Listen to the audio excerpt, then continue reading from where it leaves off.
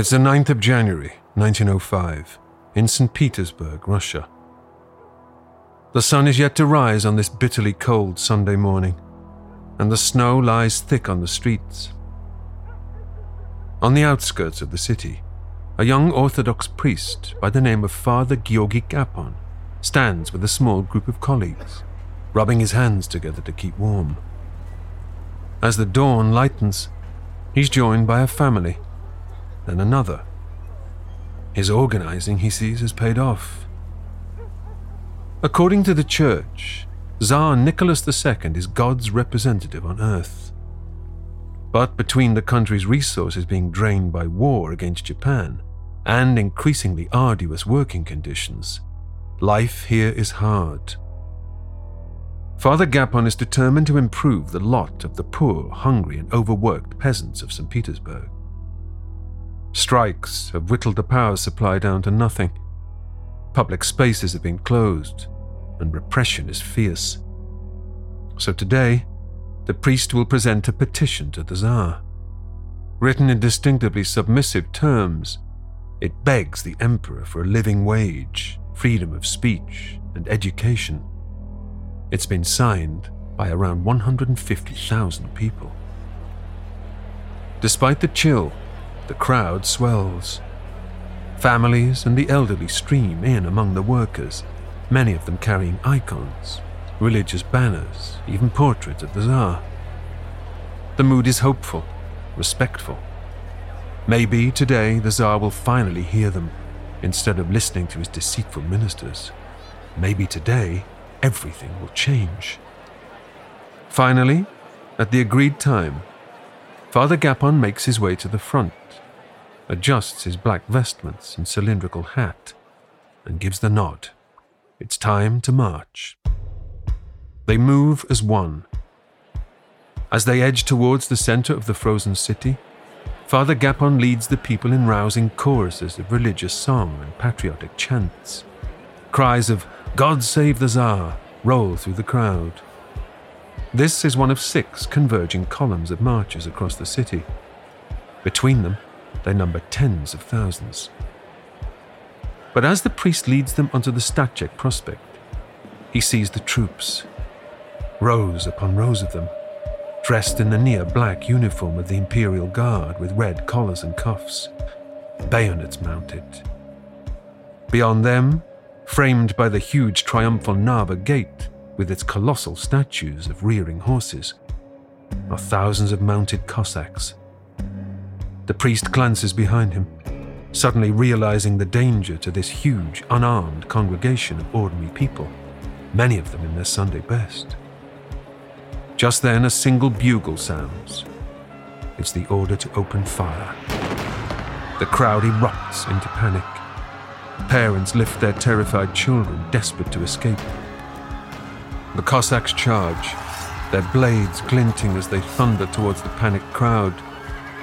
Bodies are felled in all directions, trampled underfoot by terrified civilians. Across the city, the same scene plays out, with gunfire and even cannons.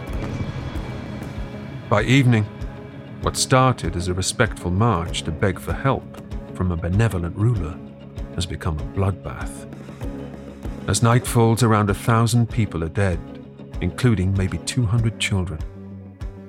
The day will come to be known as Russia's Bloody Sunday, triggering strikes and revolts around the country. Although the Tsar's autocracy will survive, for now, it's also a dress rehearsal for a much bigger event, just over a decade away. In 1917, revolution changed the shape of Russia forever.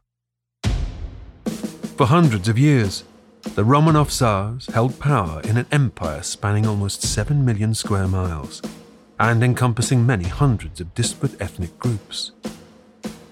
But as the 20th century saw the world locked in a brutal, miserable war, the dissent that had been brewing against the oppressive regime for decades finally reached its tipping point.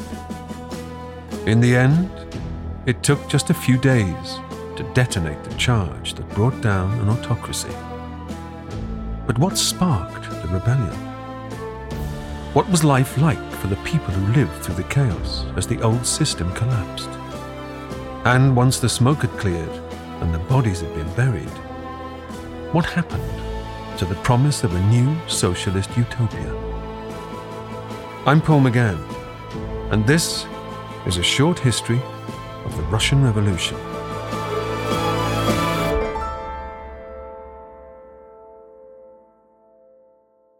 By the late 1800s, the House of Romanov has controlled Russia for almost 300 years. But despite their ostentatious wealth and lavish lifestyles, the family have done little to improve the lives of its 100 million peasants. Most live under the system of serfdom, with little more freedom than slaves to the landowners. Slowly, the people of Russia start to look westward. Industrialization and democratization is changing the face of Europe. And in the mid-19th century, the Tsar Alexander II abolishes serfdom. Though it's a clear movement towards equality, to the growing number of dissidents, it's not enough. In 1881, as he crosses St. Petersburg in his carriage, he's bombed by a group calling themselves the People's Will. With a badly wounded abdomen and his face and both legs severely mutilated, he's taken by sleigh to the Winter Palace. As he's given the last rites, he's visited by his 12-year-old grandson, Nicholas.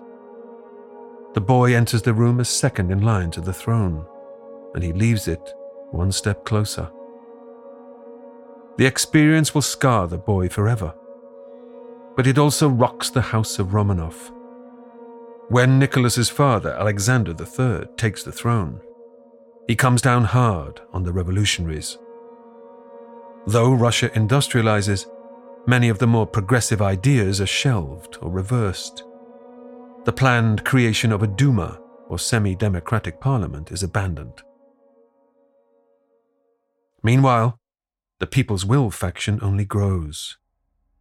In 1887, a group of its dissidents plot to assassinate the Tsar on an anniversary of his own father's death. But they're outsmarted by the hated and repressive Okhrana secret police. The conspirators are arrested. Among them is a 21-year-old intellectual by the name of Sasha Ulyanov.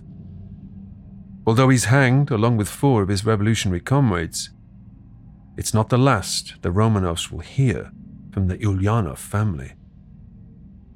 The execution only adds fuel to the revolutionary flame burning in Sasha's younger brother. The 17-year-old, now known as Vladimir Ilyich Ulyanov, will, 15 years later, assume the pseudonym Lenin. The Tsar's reign continues. As a father, Alexander is disdainful of his heir, the Tsarevich Nicholas. Though he considers him childish, naive, unstatesmanlike, he intends to start preparing him for power when he turns 30. But Nicholas is still in his 20s when his father dies of kidney failure. Now, Nicholas must fill the empty throne of the Russian Empire, ready or not. Author and historian Dr. Helen Rappaport is the author of several books on Russia, including Caught in the Revolution and After the Romanovs. Nicholas II was only 26 when he unexpectedly became Tsar in 1894. And he'd always been in something of a state of denial at the prospect of becoming Tsar one day. But nevertheless, he should have had another 20 years or so in which to prepare for that eventuality. He was thrown into complete paroxysms of fear by the onerous responsibility he was suddenly going to have to take on. And he actually said, I don't know what to do. I don't know how to be Tsar.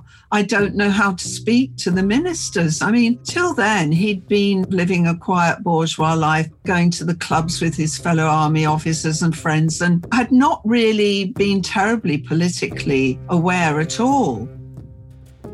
Just a week after his father's funeral, and with the court still officially in mourning, Nicholas II marries. His bride is the English-born Alix of Hesse.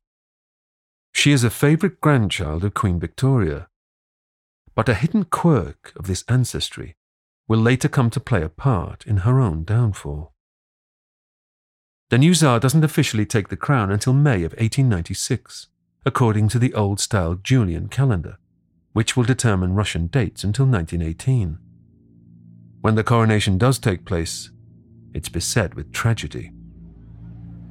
All of Moscow is invited to a festival in the city to commemorate the event, complete with free bread, sausages, beer, and souvenirs.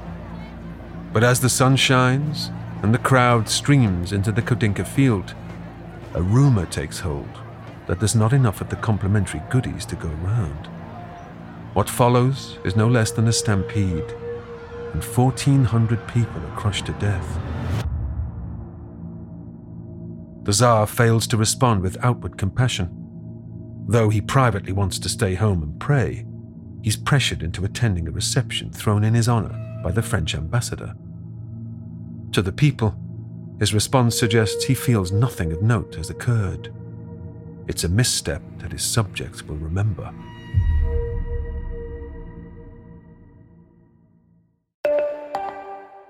This episode of Short History Of is brought to you by Factor. As we move further away from January, those New Year's resolutions might seem like a thing of the past, but they don't have to be. With Factor, it's never been easier to keep that resolution of eating better. Factor offers a range of 35 different meals to choose from each week. Every one of them has been chef-crafted and dietitian approved and is ready to go in a matter of minutes. You can choose from 60 different add-ons and find the options best suited to you, including Calorie Smart, Protein Plus, and Keto.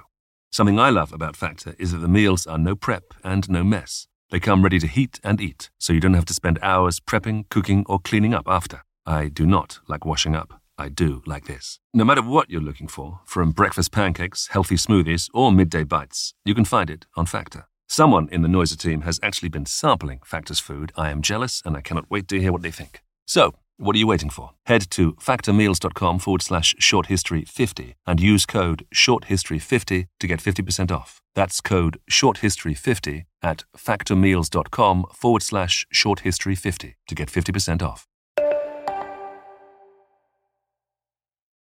By now, the younger brother of Sasha Ulyanov is becoming firmly established on the revolutionary scene. After producing a news sheet critical of the autocracy, Vladimir is charged with sedition and exile to Siberia. He will spend much of the next 2 decades away from his homeland, making connections with socialists around Europe. At the turn of the century, a territorial dispute between Russia and Japan reaches a tipping point, and the young Tsar takes his country to war. But what he believes will be a victory grand enough to silence his detractors becomes a disastrous war of attrition. Russia clocks up maybe 50,000 casualties, with 75,000 men taken prisoner. Bloody Sunday sparks waves of revolutionary activity across Russia, and the Tsar is forced to concentrate his efforts at home. After the American president, Theodore Roosevelt, mediates the terms of Russia's withdrawal, the humiliated remnants of the Imperial Army limp home. But they return to a country crippled by an unwinnable war. Even before the conflict, the cost of keeping up with the industrializing West fell to Russia's peasants. Now, there's also shortages of food, poor employment, and low wages. Despondent, the returning soldiers question just how far their loyalty to the autocracy can stretch before it snaps. As the Okhrana are all too aware, criticism of the Romanovs has a volume dial, and the revolutionaries are only too happy to crank it up. In early 1905, when the peaceful demonstration of Bloody Sunday ends in corpses littering the streets of St. Petersburg, the rest of Russia becomes a tinderbox. But even with peasant uprisings igniting across the country, the Tsar fails to take the initiative to extinguish the blaze. It was a moment in time where if Nicholas had genuinely wanted to be a kind of forward-looking, reforming Tsar, he could have made compromises. And he missed his moment there, because if he'd been willing to adapt enough to allow some genuine suffrage, some genuine democratic reform. Russia, which was already modernizing and developing quite a strong economy, could have moved forward on a level with the rest of Europe. It's now in 1905 that the first workers' councils, or Soviets, are formed, firstly in Moscow and St. Petersburg, and later elsewhere. These local unions demand better working conditions and pay, and organize strikes. Amid the unrest, hundreds of their members and supporters are shot down on the streets. Loyalty to the Tsar among the largely reservist military starts to show cracks. Most famously, the sailors aboard the battleship Potemkin mutiny after refusing to eat the borscht, made with maggot-ridden meat. The resulting funerals for those killed spark a citywide riot in Odessa. As the year drags on, the threat of full revolution comes into focus. Nicholas realizes that if he wants to retain any kind of power, concessions must be made. Under duress, he ratifies the October Manifesto, which promises a constitutional monarchy and grants basic rights. It also pledges the creation of a state Duma, or elected assembly, though true representation is still a long way away. Almost immediately, the wind goes out of the revolutionary sails, and peace begins to settle. Later, the events of 1905 will be seen by many as necessary steps towards true revolution. But right now, the hardliners, Lenin included, are horrified. They believe their one chance at revolution has been wasted, and have their suspicions about the strength of the concessions. As it turns out, they're not wrong. Right from the off, the reach of the Duma is extremely limited. Nicholas retains power to veto its decisions or even dissolve it altogether. Though it will return, the first Duma lasts just 75 days before Nicholas decides he's had enough. Believing it's safe enough, Lenin returns from exile. His insistence on the violent overthrow of the government brings him into alignment with the Bolshevik ideology, as distinct from the more moderate socialists who advocate a smoother reform of society. It's now that he first comes into contact with Joseph Yugashvili, later to be known as Joseph Stalin. Though the Tsar outwardly fosters a more moderate regime, the dreaded Okhrana haven't changed a bit. Dedicated as they are to crushing dissent, they have agents everywhere, and Lenin remains of particular interest. Soon enough, when the Bolsheviks' fundraising techniques involve the robbery of post offices and banks, Lenin is hunted down. He flees again, this time to Switzerland. It will be a whole decade until he returns. Life for the Tsar largely returns to normal. Wary of security, he favors a home outside of St. Petersburg, where he fathers 4 daughters and a son, Tsarevich Alexei. But the heir to the throne has inherited the gene for haemophilia, by way of his British great-grandmother, Queen Victoria. The slightest cut or even nosebleed could prove fatal. Bouts of bleeding leave him in agonizing pain. When even the best doctors in Russia can't cure him, his desperate parents turn to mystics and faith healers. Enter Grigory Yefimovich Rasputin. He was made into this monstrous, hideous scapegoat. He was the whipping boy for everything people hated about the monarchy, about Tsarism, about Russia at the time. And in fact, I think in general terms, he's been the most demonized personality in Russian history. And it's kind of warped the truth of what really happened. The fact is that he became very close to the Romanovs. There were 2 strands to his involvement with the Romanovs. One was in terms of occasionally offering advice and suggesting how they deal with the child when he had attacks of bleeding. But also, equally important to the Romanovs was the sage counsel and advice that he offered them on religious matters. They spent a lot of time sitting with Rasputin, talking about God and theology and the world and humanity and things unconnected with politics. And in many ways, Nicholas and Alexandra, because they were so insular and so untrusting of other people, invested perhaps too much trust in Rasputin. Alexandra wouldn't have a word said against him because she really believed in him as a kind of wise guru, as a soothsayer. Alexei's illness is alleviated by the holy man, who is now a trusted member of the Tsar's inner circle. But with the royals not wishing to disclose the precarious medical state of the heir to the Russian crown, Rasputin's presence provides endless fodder for the rumor mill. 1913 is the tercentenary of the Romanovs, and the monarch takes the opportunity to host weeks of lavish celebrations.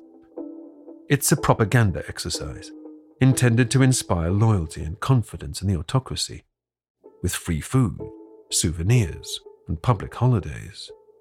Though the absence of the Tsarina fuels the perception of her as cold and haughty, the Tsar returns from his grand tour with his popularity soaring. But with the firing of a single bullet in 1914, 1,500 miles away in Sarajevo, everything changes. Serbia is blamed for the assassination of Archduke Franz Ferdinand, the heir to the Austro-Hungarian throne. And with that blame comes the threat of war from Germany. Russia, with its long-term plan for dominance in the Balkans, jumps to Serbia's aid. The imperial forces mobilize against Germany, and within days, the world is at war. First of all, when war was declared, everyone rallied round Nicholas and the country, and there's this huge surge of patriotism. And for a while, the revolutionary movement completely took a back seat. But the problem for Nicholas was he had to have an army, and a lot of that army were peasant conscripts. And so a huge proportion of his army were illiterate young men, ill-trained, ill-equipped. And as the war ground on, and the initial victories turned into an absolute disaster, the Russian troops got horribly bogged down in Galicia, a series of desperately bad losses. Largely conscript armies started deserting in droves. Back home, meanwhile, so much of the food and supplies and money were being pumped into funding the war on the Eastern Front that there inevitably serious food shortages and other shortages were developing in the cities, exacerbated actually by very bad logistics, very bad management of the infrastructure of the railways. You know, you hear stories towards the time when the revolution broke, wagons full of food rotting in sidings because they hadn't been sent to the right place. With the catastrophic war with Japan still fresh in their memories, the soldiers' morale falls fast. They go without proper boots, being told instead to take them from corpses. Even bullets are in short supply. The losses are devastating. Nicholas blames his senior personnel, then appoints himself commander-in-chief, despite his limited military experience and poor track record. Once again, the questions about his fitness to lead are growing louder. The rising animosity towards the Romanovs is rivaled by the hatred for the enemy, which sees St. Petersburg renamed Petrograd to avoid its Germanic connotations. With the Tsar fighting at the front, it falls to the unpopular Tsarina to take the helm on the home front. And it's in her and Rasputin that these twin hostilities find their apex. And so rumors started flying around that she was a German spy, Rasputin was a German spy, they were in the pay of the Germans, they were plotting to bring Russia down. It couldn't have been further from the truth. Alexandra was an absolutely devoted patriot for Mother Russia. And she was very unfairly treated in that sense. But the whole thing got so horribly blown out of all proportion. By December of 1916, a group of aristocrats takes matters into its own hands. Believing Rasputin's influence over Alexandra is a threat to Russia, they lure him to a palace. According to one source, 2 attempts at poisoning failed to kill him, as does shooting him in the chest. He eventually succumbs to a close-range bullet to the head and is thrown into the freezing river. When news emerges of his death, there is, for a time, a sense that his removal may just save Russia. The elation doesn't last for long. The war drags on, its popular support hitting rock bottom. By the time Russia withdraws, millions of lives will have been lost. But back in the capital, life is hard and getting harder. Petrograd's population has increased from 2 to 3 million, thanks to an influx of soldiers and their families moving west. Even without them, the infrastructure is falling apart. By 1916, only a quarter of the supplies needed to feed the city is getting through. Wealthy families employ servants with the sole duty of standing in queues for food. Those less fortunate must do it themselves. Prices triple, shelves empty. Horses are requisitioned for war, and sons, fathers and brothers are conscripted, many of them never to return. But for the rich, it's almost as if nothing has changed at all. There was this bizarre kind of parallel universe in Petrograd where, the poor people were all queuing around the block in the freezing cold for food. And yet the aristocracy, it talk about the dancing on the edge of the volcano or fiddling as Rome burns. They were dressing up in the evening, going off to the ballet, to the Mariinsky Theatre or to the opera. But the basic rye bread that the people needed was in short supply. So while the aristocracy is still dining out and enjoying champagne and lovely suppers in the clubs and restaurants of Petrograd, the poor were starving, the workers were starving. And there was this crazy sense of unreality. Resentment among the working classes swells, metastasizing with every passing day. And everywhere there's a sense that something soon has got to give.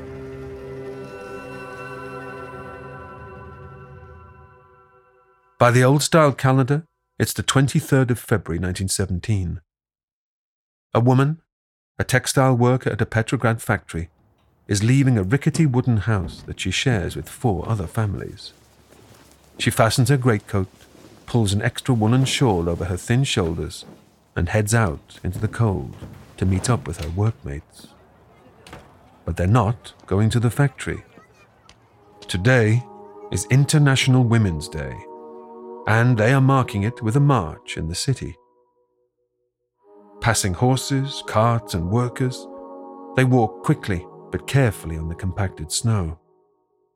With their husbands all on the front lines, a broken ankle now could easily lead to a whole family starving within a few weeks.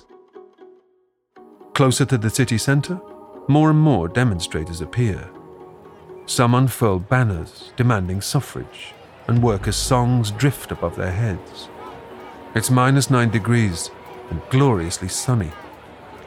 But when the woman lifts her face to the blue sky, something catches her eye.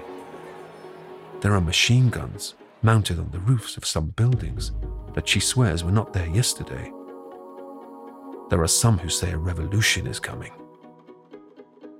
As they approach the Litani Bridge, the singing turns to angry shouts for bread, jobs, an end to the war. But police have cordoned off the access across the river. Carried by the tide of protesters, the woman finds herself scrabbling down the frost-hardened bank of the Neva and out onto the thick ice. Climbing up the other side, she rejoins the throng. The police struggle to hold them back, and the mounted Cossack regiments are brought in. The woman stumbles as they charge, but though their customary long, shining lances are in hand, they're careful not to make contact. The crowd starts to cheer them as they pass, and the Cossacks take off their hats, waving. Fraternal. Up ahead, there's the sound of smashing glass. A cheer goes up. A bakery is being looted, and the secret stores of white rolls intended for the aristocracy are handed out. The marching lasts all day, but the next morning, the woman and her friends go out again. Overnight, there's been an official order banning gatherings, but the crowds are even bigger, louder, more ebullient. Traffic comes to a standstill. Soon 300,000 people join the demonstration, and this time, when the crowd becomes too much to control, the police open fire. Protesters are charged by mounted officers, and the police manning the machine guns on the rooftops are dragged down by mobs and beaten to death in the street. By nightfall, bodies litter the frozen surface of the river, and some of the busiest streets reek of blood and disinfectant. By Monday the 27th of February, there is pandemonium. Additional forces are brought in, but they start to mutiny alongside the Cossacks. After a government armory is stormed, random shooting dominates, with even schoolboys wandering around fully armed. Lawless mobs tear through the streets.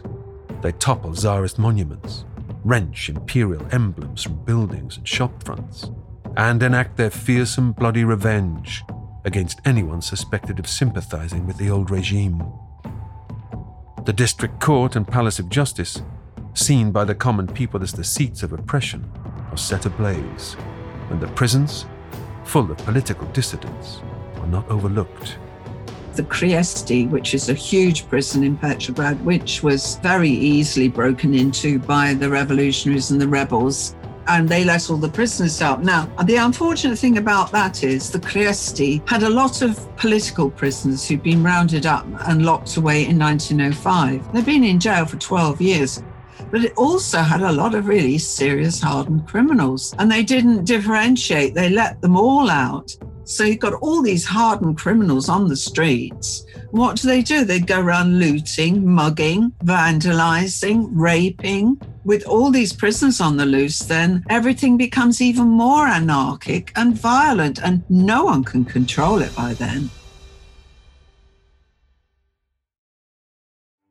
In the hospitals, nurses work around the clock dealing with victims of the violence. Patients are moved under their beds when the constant gunfire draws too close. 40 police officers are found hiding in the basement of a cathedral and are dragged outside and shot. Some rioters, though, see an opportunity for a party that they're not going to let slip through their fingers.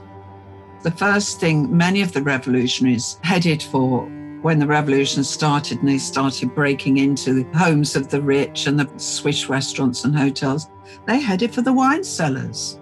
They absolutely drunk themselves into complete oblivion. There are descriptions of them lying in the gutters, licking the wine from broken bottles in the gutters. But there were a few very conscientious revolutionaries, the more Puritan ones. They said, no, we've got to stop this. And they confiscated a lot of the alcohol and smashed it before the mob could get at it. But there was a huge amount of drinking going on. In fact, more than one eyewitness noted how you could smell the booze on the air for several days because of all the smashed bottles everywhere. On the fifth day, the temperature has dropped to -26, and a sort of calm descends on the city. The Tauride Palace has become the de facto base of what will soon become the provisional government. But the Duma, which up to now has lasted a record 5 years without being dissolved, is in disarray. Soldiers round up any missing ministers and bring them to the palace, where, along with the leaders of the Petrograd Soviet, they work out what to do next. Hundreds of kilometers away, the Tsar finally accepts that he's run out of road. On the 2nd of March 1917, Tsar Nicholas II abdicates. He names his younger brother, the Grand Duke Michael, as his successor. But Michael demurs, stating that he would only accept the throne following the agreement of an elected assembly. 3 centuries of Romanov rule come to an end. The Tsar and Tsarina, along with their son and 4 daughters, will spend what is left of their lives under armed guard, prisoners in what only weeks ago was their empire. Estimates of the casualties of the revolution range from 500 to 10,000, though most agree a figure somewhere in the middle is most likely. On March the 23rd, the Petrograd Soviet holds a mass funeral for its fallen comrades. Winter has not yet lifted, so dynamite must be used to break up the ground, ready for the coffins. In the shadow of the gilded, bulbous rooftops of the Church of the Saviour and Spilled Blood, 1 million mourners congregate on the Field of Mars to pay their respects. Songs of the Orthodox Church mingle with the revolutionary songs of those heady days of a month previously. And every time a coffin is lowered, a shot is fired from the Peter and Paul fortress just across the Neva. Now, there's a power vacuum to fill. A provisional government is formed out of the remains of the Duma, and to begin with, grand promises are made. The death penalty is abolished. Women over 21 will get the vote, and there is a freedom of expression without fear of reprisals from the despised Okhrana. People gather in parks and streets for rolling programs of speakers, thrilled by this new apparently unlimited free speech. But beneath the grand chandeliers of the Tauride Palace, it's clear from the beginning that any government will have to work with the powerful Petrograd Soviet. And the chasm between the ideologies of those seeking power makes true progress almost impossible. No one really knew what kind of government they were going to get. There were vague promises of, we're going to have an election, we're going to have a constituent assembly, we're going to properly elect a new government. That might have happened if the provisional government didn't completely fall apart. But you see, they were still trying to fight a war. And this was a big distraction because they had all the disturbances in Russia, in Petrograd, and across the country. I mean, it was happening across the country. And they were still trying to remain loyal to the Allies and fight the Eastern Front, and things were getting desperate. All the time, watching from the wings, is a man who has dreamed of revenge on the autocracy since its agents executed his brother. Well, Lenin was stuck in Zurich when he finally heard news of the revolution. Of course, he was absolutely hysterical almost to get back because he was mortified that after sitting in exile for 16 years, the blinking revolution had happened without him. Seeing a chance to further destabilize Russia, the German government arranged secure rail transport for Lenin and his entourage. In disguise, Lenin travels north through Germany, up to Sweden and the apex of the Baltic, and then back down through Finland. He arrives at Petrograd's Finland station in early April. What he finds is a country led by a chaotic government, locked in a furious stalemate. What Russia needs, Lenin thinks, is a leader. He makes no bones about his feelings towards the more moderate elements in the provisional government, calling them traitors to socialism. He advocates a true socialist revolution to compound the sea change of February. He leads his campaign with the slogan, "Bread, peace, and land," and the ranks of the Bolsheviks swell. When the similarly exiled Leon Trotsky returns in May, he doubles down on those promises, whipping up some righteous fury with every public appearance. Their rhetoric hits the bloodstream of the poor like a drug. Soon, working people are making wild demands for higher pay and shorter hours. In July, the cracks deepen. Despite the increasing unpopularity of the war, the provisional government's leader, Alexander Kerensky, directs a new offensive on the Austro-Hungarian border. It includes new all-female combat units, known as the Women's Death Battalion.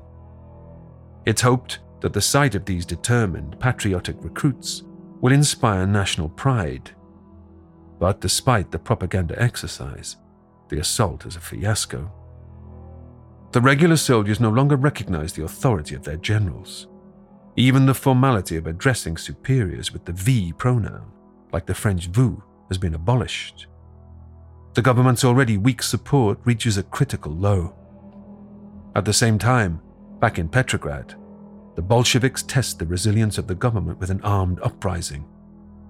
The disturbances, which will become known as the July Days, see the people of the city taking to the streets again under the slogan, "All power to the Soviets." Though they fail to contain the violence, the government uncover evidence of German funding of Lenin's activities. He had to do a disappearing act in July because the tide of public opinion turned against him when the Bolsheviks were discredited. And he had to sneak out of Petrograd in hiding and go and sit in Finland. And he came back just in time for the October Revolution. The turbulence of the summer fizzles out, but within the government, the rot has set in. Exhausted, Kerensky sees that the provisional government and the Petrograd Soviet can't play nicely and separates them. The former moves to the Winter Palace, while the Soviet creates a base at the Smolny Institute, formerly an elite academy for the daughters of aristocrats. Beyond the corridors of power and further into Russia's heartland, the discontent has taken hold. The thrill of Lenin and Trotsky's promises of land collides with resentment born of years of oppression. Peasants burn down the manor houses of their former landlords. Even cattle are reported as being killed in the revolts. Back in Petrograd, civil society is barely surviving. As autumn turns to winter, the electricity supply is only available from 6 p.m. until midnight, and even then it's not reliable. Kerosene for lamps has long been used up, and all that's left are tallow candles. Worse still, food is becoming perilously scarce. Trains bringing supplies are plundered before they even get inside the city, and for hours at a time, women queue for bread in plummeting temperatures. With a complete absence of street lighting or any functioning police force, crime skyrockets. Robbery, rape, and murder become common occurrences. Little by little, by October 1917, the Bolsheviks gain ground in the Petrograd Soviet, even with Lenin still in hiding. It's expected that in the upcoming All-Russia Congress of Soviets, there will be a vote to transfer state power to a coalition formed of its various socialist parties. Though the apparent absence of Lenin is a relief to Kerensky, the current chair of the Petrograd Soviet is hardly a calming figure. At the helm is Trotsky, clad always in his trademark black leather. Wherever he goes, his vitriolic speeches electrify his audiences. As one American journalist reporting at the time put it, Trotsky was the king of agitators. He could stir up trouble in a cemetery. Lenin returns to the city disguised as a railway worker. Concerned that the coming Congress will dilute the power of the Bolsheviks and rob them of their chance, he convenes a secret meeting of the party's Central Committee. On October the 10th, he forces through a decision to seize power ahead of the conference. Trotsky, who wants to have the mandate of the people behind any coup, abstains. Late at night on the 24th of October, Lenin enters the Smolny Institute, this time disguised with a bandage across his jaw, as if he has toothache. Once again, a storm is gathering fast over the streets of Petrograd.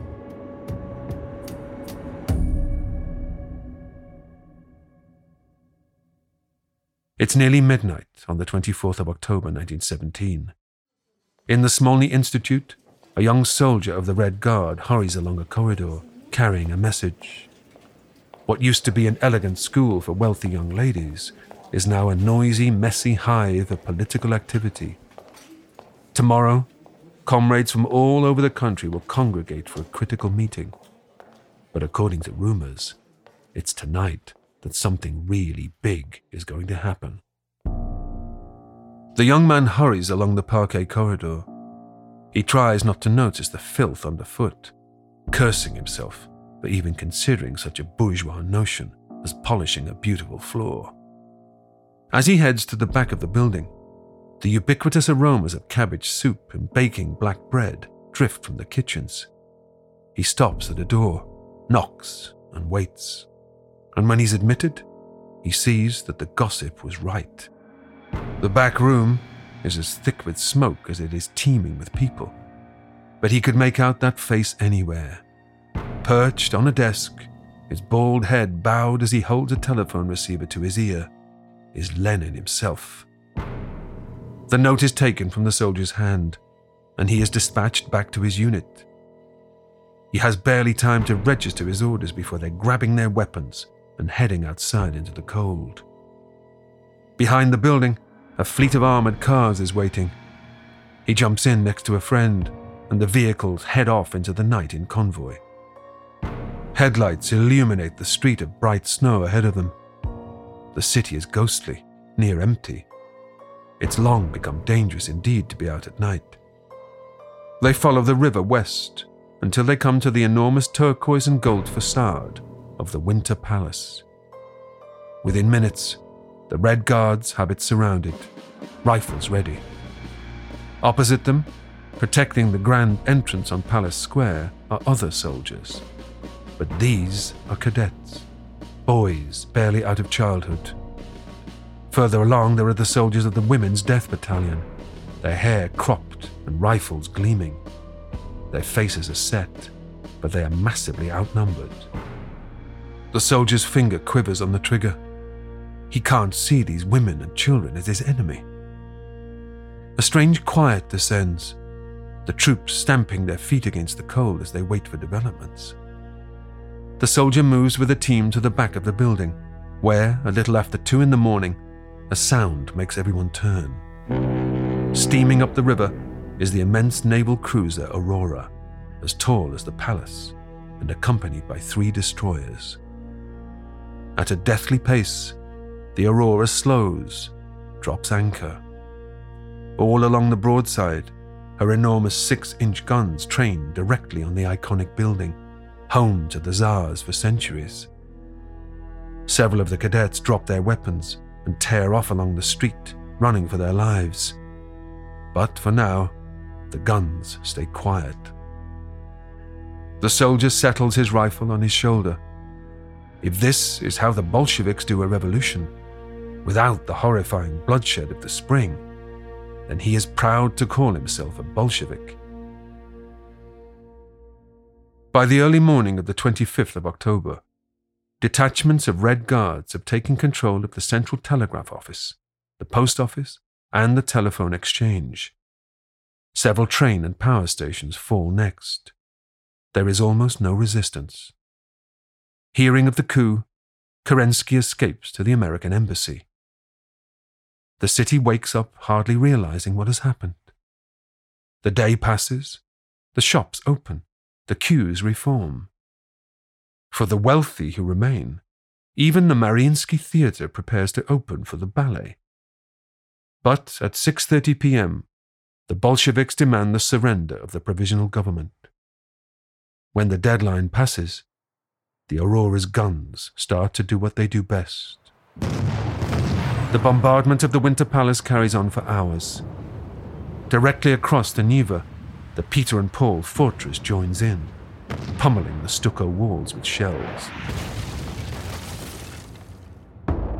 By the early hours of the morning, it's all over. The provisional government surrenders. Trucks distribute leaflets to the people of the city, informing them that power has passed into the hands of the Petrograd Soviet. October was effectively a low-key coup, a walk-in. The provisional government was in such disarray by then. Everything was falling apart economically in Russia. It was anarchy, mismanagement left, right and centre, hunger, suffering. All it needed was a stronger group of any kind to take power. Tsarists could have snatched power back if they'd been organised. When the delayed Congress meets, several leaders walk out, appalled at the illegal power grab. An election of the new Constituent Assembly is planned for November. For Lenin, though, democracy is a bourgeois invention. And sure enough, when his party take under 25% of the 40 million votes, he refuses to recognize the result. Before the assembly has even been established, Lenin sets about instituting his vision of a new socialist order. He proposes withdrawal from war, the abolition of private property, the redistribution of land. Banks are nationalized, and an 8-hour working day is promised. The use of titles and ranks become an act of sedition. Now everyone is simply comrade. He also bans political meetings of all kinds, and outlaws the free press. Charged with rooting out political dissent, the secret police force known as the Cheka is established, a forerunner of the KGB. Although the fall of the Okhrana was met with delight, the people of Russia start to discover just what it cost. Talks to decide Russia's exit from the Great War begin in December, but Russia's peace deal will not be formalized until the next spring. As for the Constituent Assembly, it meets for just 13 hours in January 1918, before a disgusted Lenin shuts it down, locking its doors for good. They really expected things to change when the Bolsheviks seized power in October. But in fact, the awful thing about the revolution, I think, is that it got much, much worse. Because for the following year, through that winter 1917 to 18, levels of brutality, the murder, the repressions, the arrests, the terror, the hunger got even worse than it was in February. And you get this sense of this terrible dawning horror, not just among ordinary Russian people, but all the foreigners there, the diplomats, the residents, Brits, Americans, French, they're saying, my God, what have they done? This is worse than the Tsars. They've exchanged one repressive system for something much more hideous. What follows is civil war. Bitter fighting erupts as the Bolsheviks, or Reds, try to establish control against the loose alliance of their enemies, known as the Whites. But as violence grips the entire nation, there's still the small matter of the Romanovs.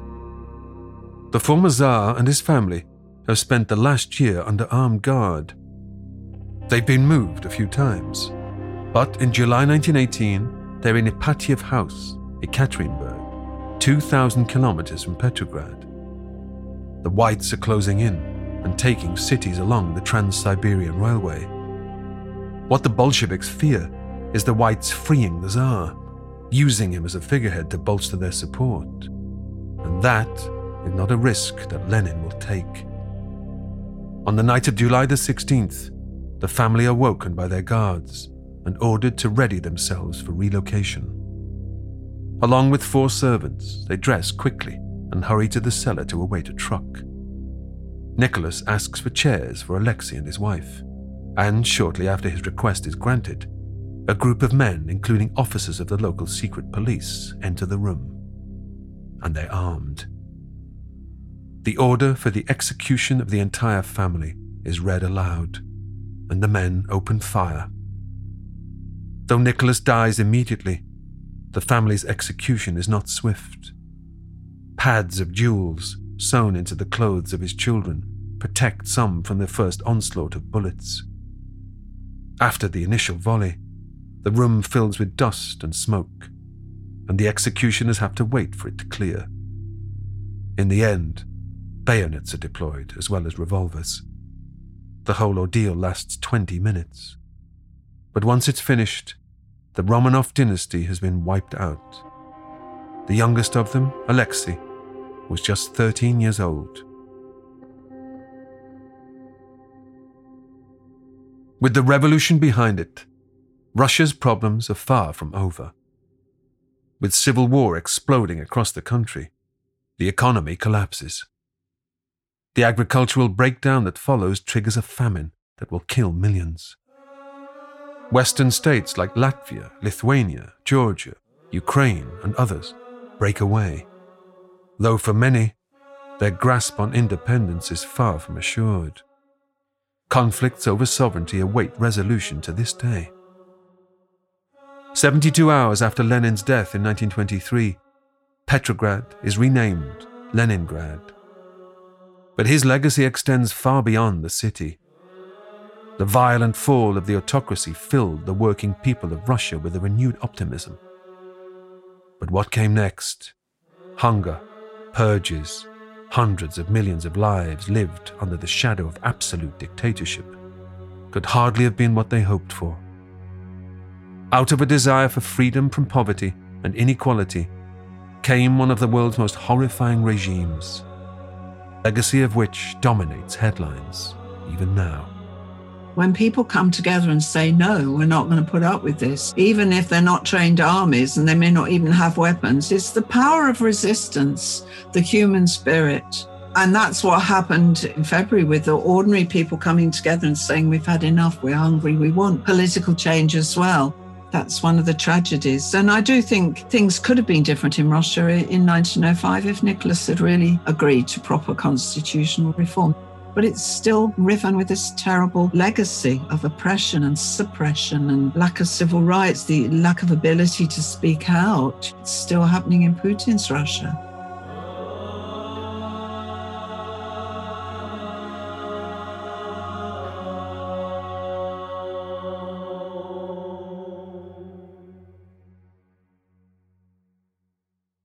Continue to listen and follow for free wherever you get your shows, or subscribe to the Noiser Network on Apple Podcasts and listen ad-free to Noiser originals, including Real Dictators, Short History of, and History Daily.